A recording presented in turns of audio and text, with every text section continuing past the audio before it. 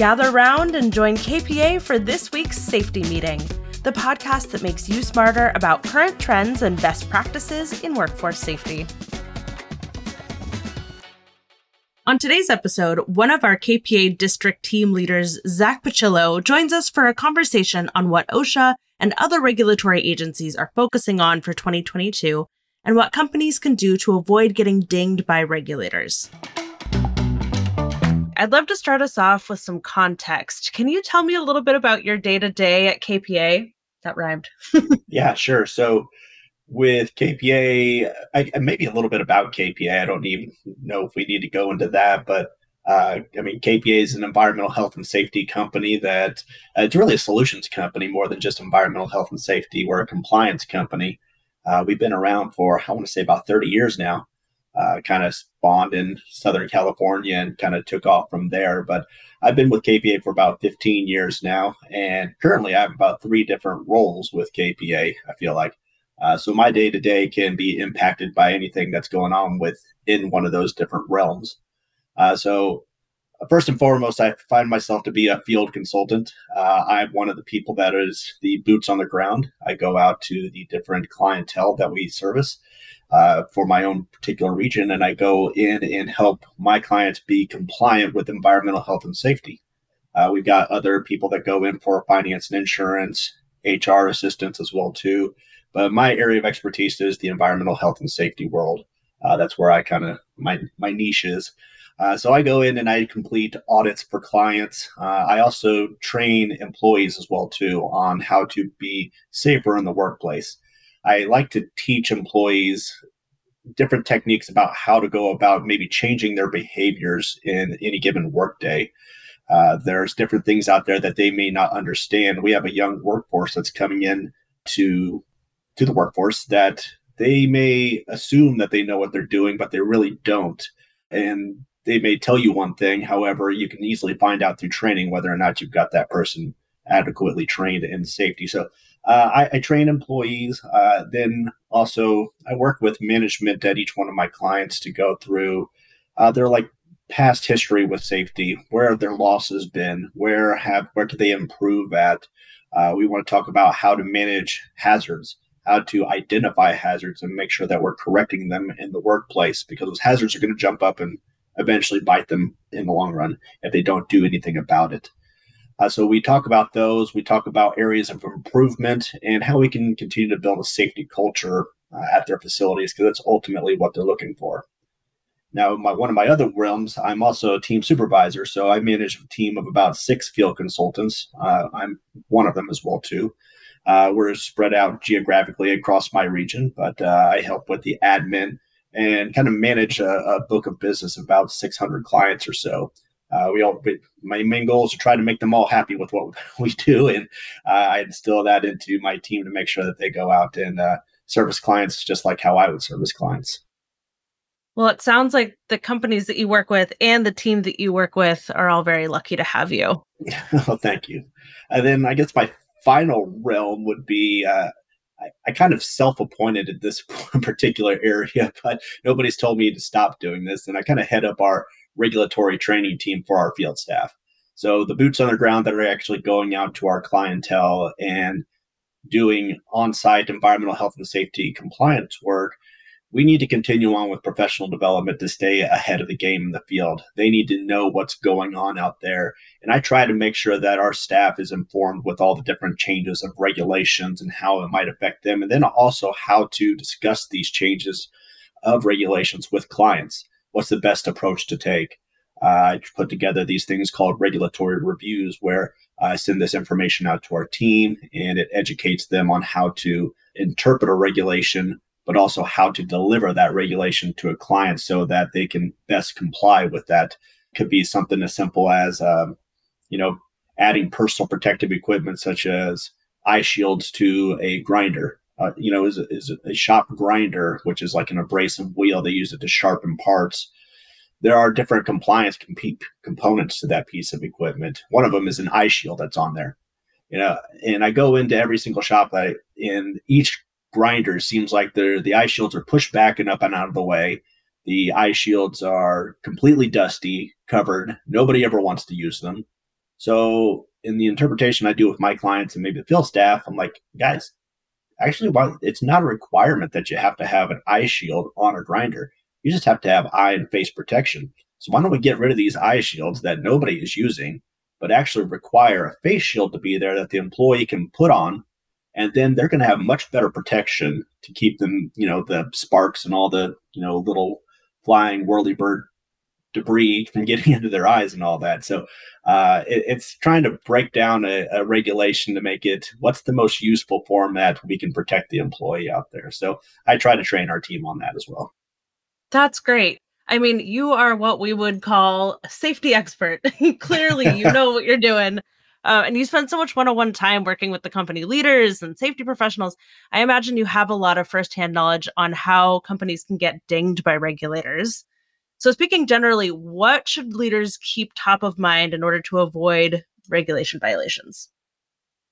It's a good question. I would say main thing is be in the know. The more you're educated, the more you're going to be able to be ahead of the game and always be prepared to. I break it down for my clients like, look, you're in one of these three categories. You're in complacency, compliance, or you got a culture. It's one of the three C's that are out there. Complacency is we know of this thing called OSHA out there, but we're like, don't look, don't tell, like, completely covering the ears, covering the mouth. Like, we know it's there, but we'll just take our chances when they come in here. And Yikes. unfortunately, there are some employers that are like that. And I hate to hear that because they're going about it the wrong way. Mm-hmm. But we have other companies that do try. They try, but they are like, you know what? I know we need to be safe, but I'm trying to watch my bottom line and let's just be compliant. I only want to do the trainings that we have to do. I only want to do the bare minimum of what we have to do just to be compliant with those regulations. And that's not really what these regulators are looking for either. It can get into technical sessions like, are we going to actually fine a company because they're compliant, but are they actually practicing safety? No.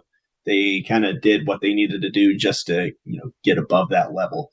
Right. So compliance isn't the right way to go either, but culture is what you're really aiming for. And culture is where, okay, we've done everything we can to the facility, but we're not going to stop there. We practically have wrapped our employees in bubble wrap, but we're not going to stop there. We're going to make sure that they understand what they're doing out in the shops.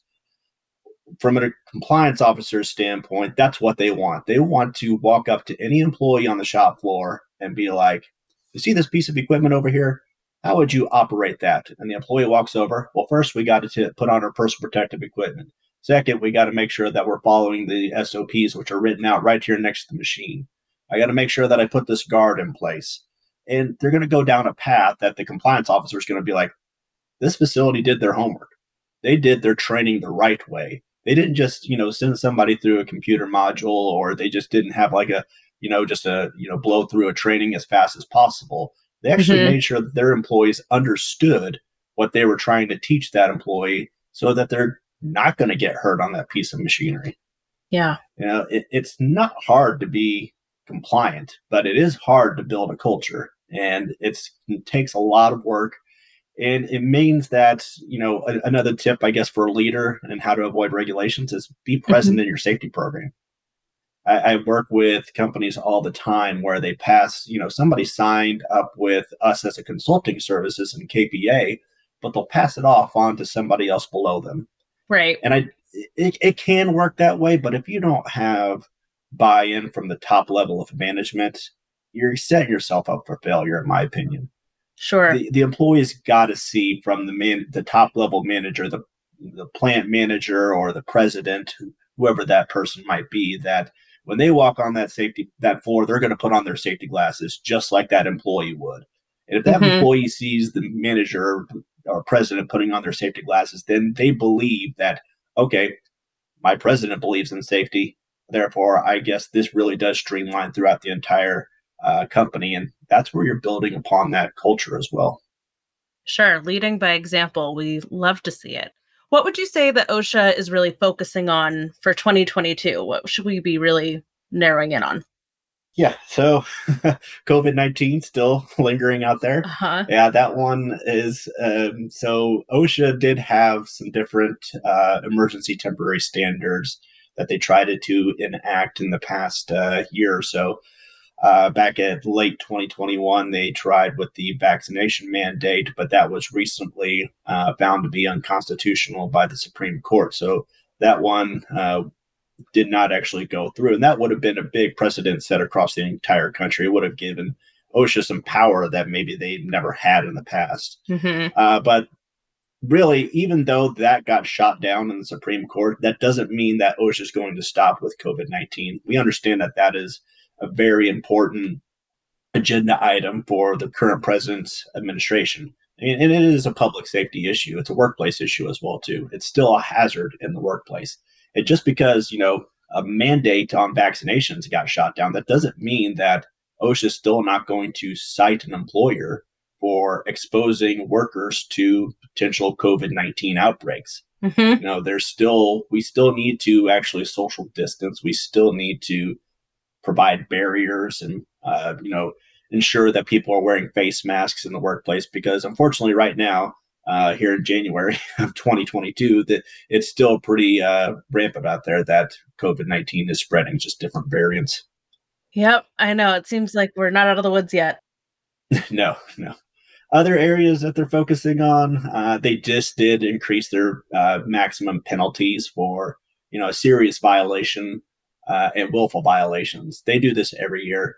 I don't like to talk about it too much. I don't like scare tactics, but they did just increase that to keep up with inflation. They do it every year. So max, for example, max penalty you could get for a willful violation. A willful violation is, we discovered through our investigation, you knowingly expose your employees to this hazard. Maybe there was like a piece of electrical line that was severed, and then the employee was working around that, and the employee brought it to your attention, and you said, nope, you keep doing your job. I mean, that's a willful violation right there. Max penalty on that, it's about $145,000. So, that's probably going to get the max penalty if you pull something like that as an employer. Yeah. But like I said, don't like to talk too much about just, the scariness of fines, but sure. Well, it's good to keep in mind, because ultimately, if you were to get dinged like that, that really affects the bottom line. So cutting corners in the end is an expensive thing to do. Yeah. There's a couple other focus areas, though. It's not just COVID-19. So they do have a proposal out there to make heat illness a federal regulation. Okay. So right now it is actually a state regulation in the state of California, I believe also in Florida. But like state of California requires that, you have a policy for outdoor workers providing water, shade, and then rest time as well, too. So if they take this and make it a federal regulation, that means all employers that have employees working outside will have to develop a heat illness policy and make sure their employees are trained on recognition of heat illness related symptoms as well, too. Do you know if that was in reaction to the 2021 heat wave, or is it just coincidental that that's happening this year?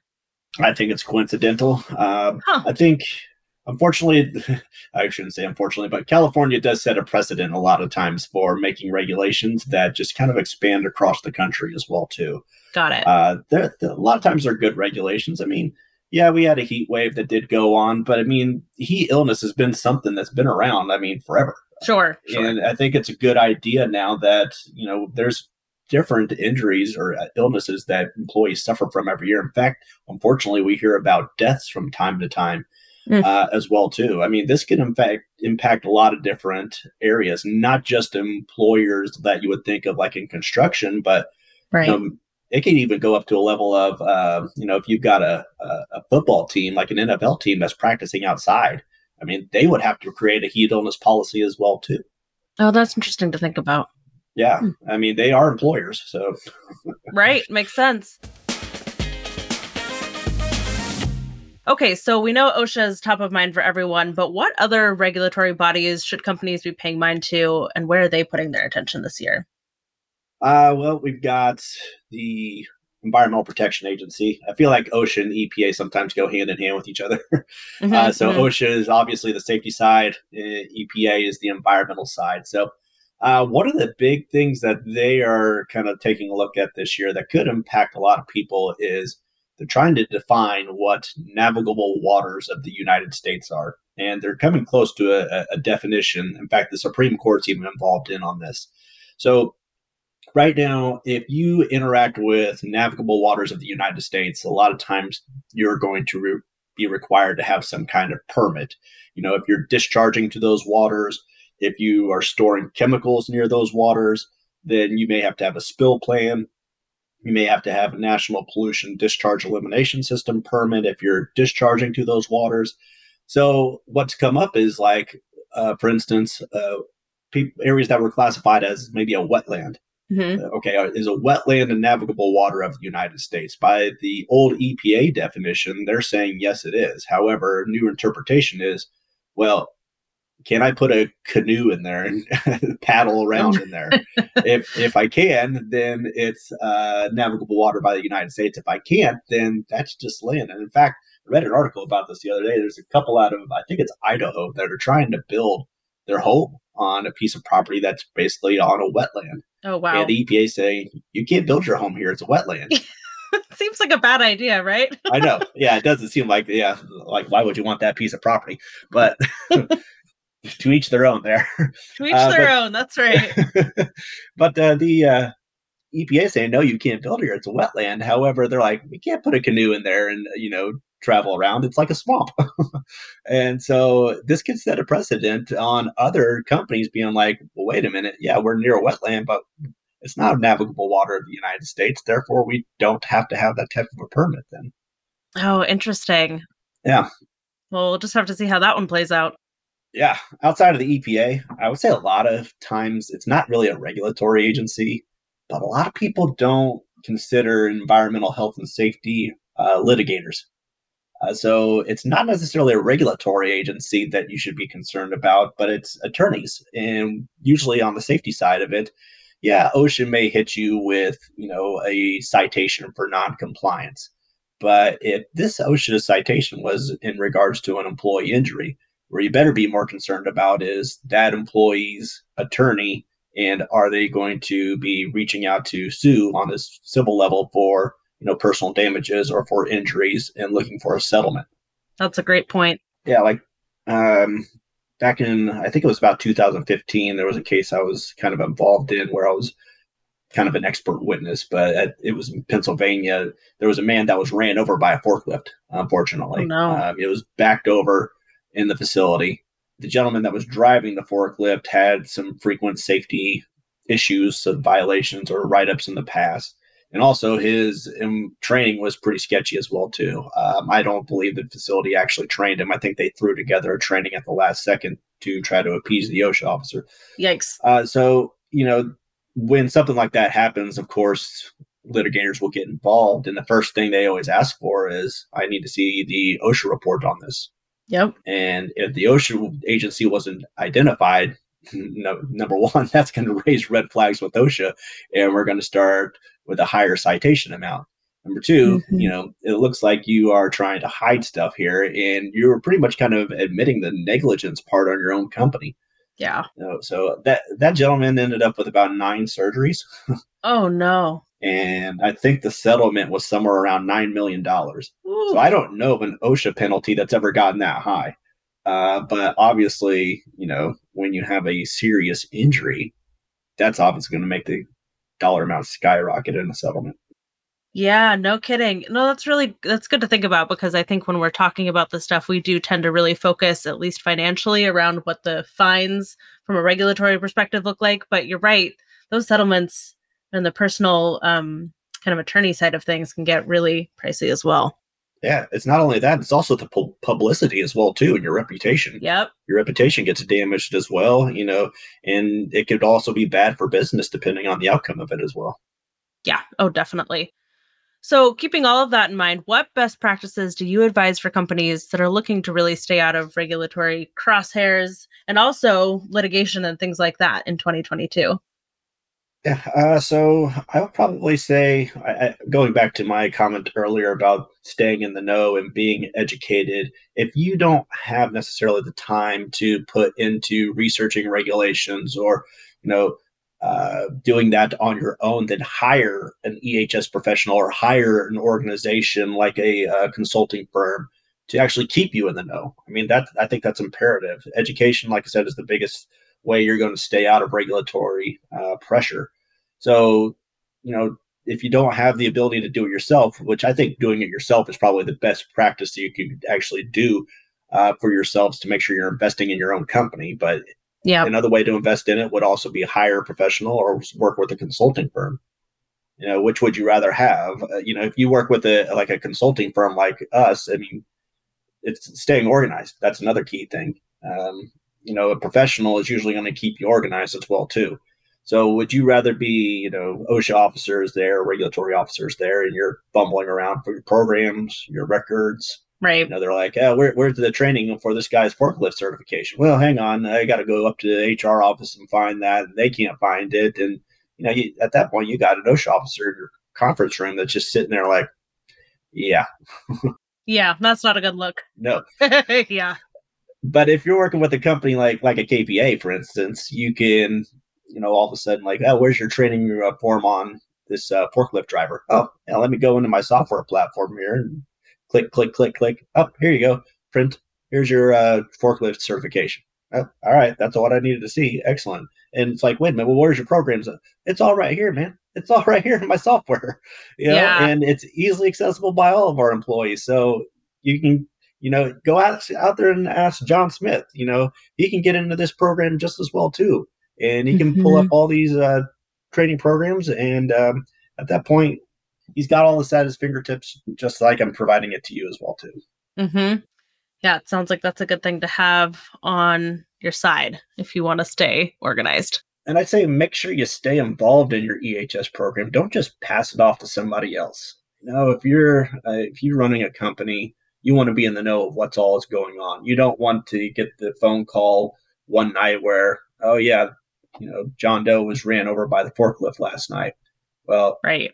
Okay, is everything okay? What do we need to do at this point? I don't know. What's going on? And you're in crisis mode at that point. Well, you could also say to yourself, well, we can call our EHS professional and they'll tell us exactly what to do.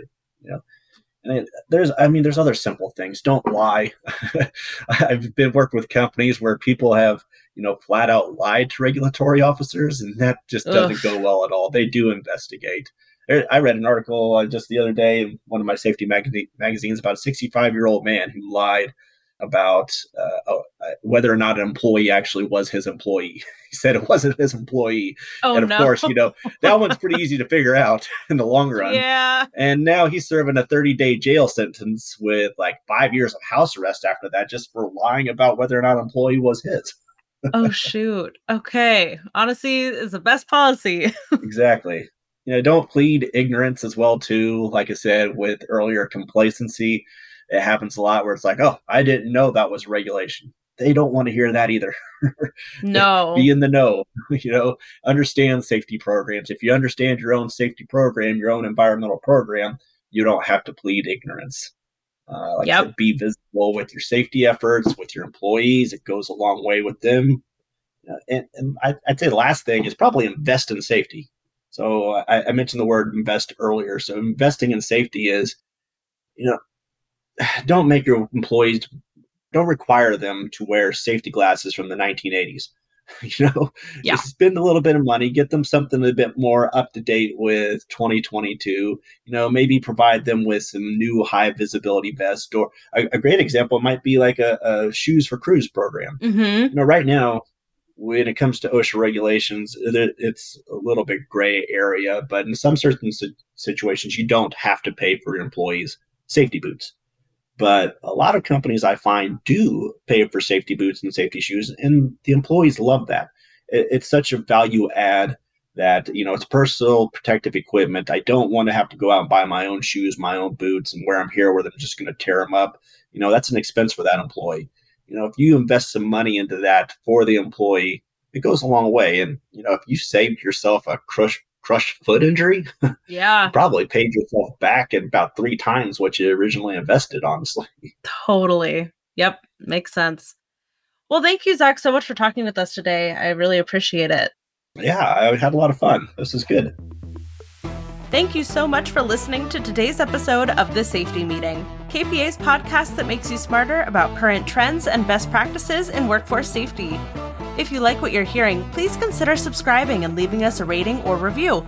It helps other listeners like you find us. Stay safe out there.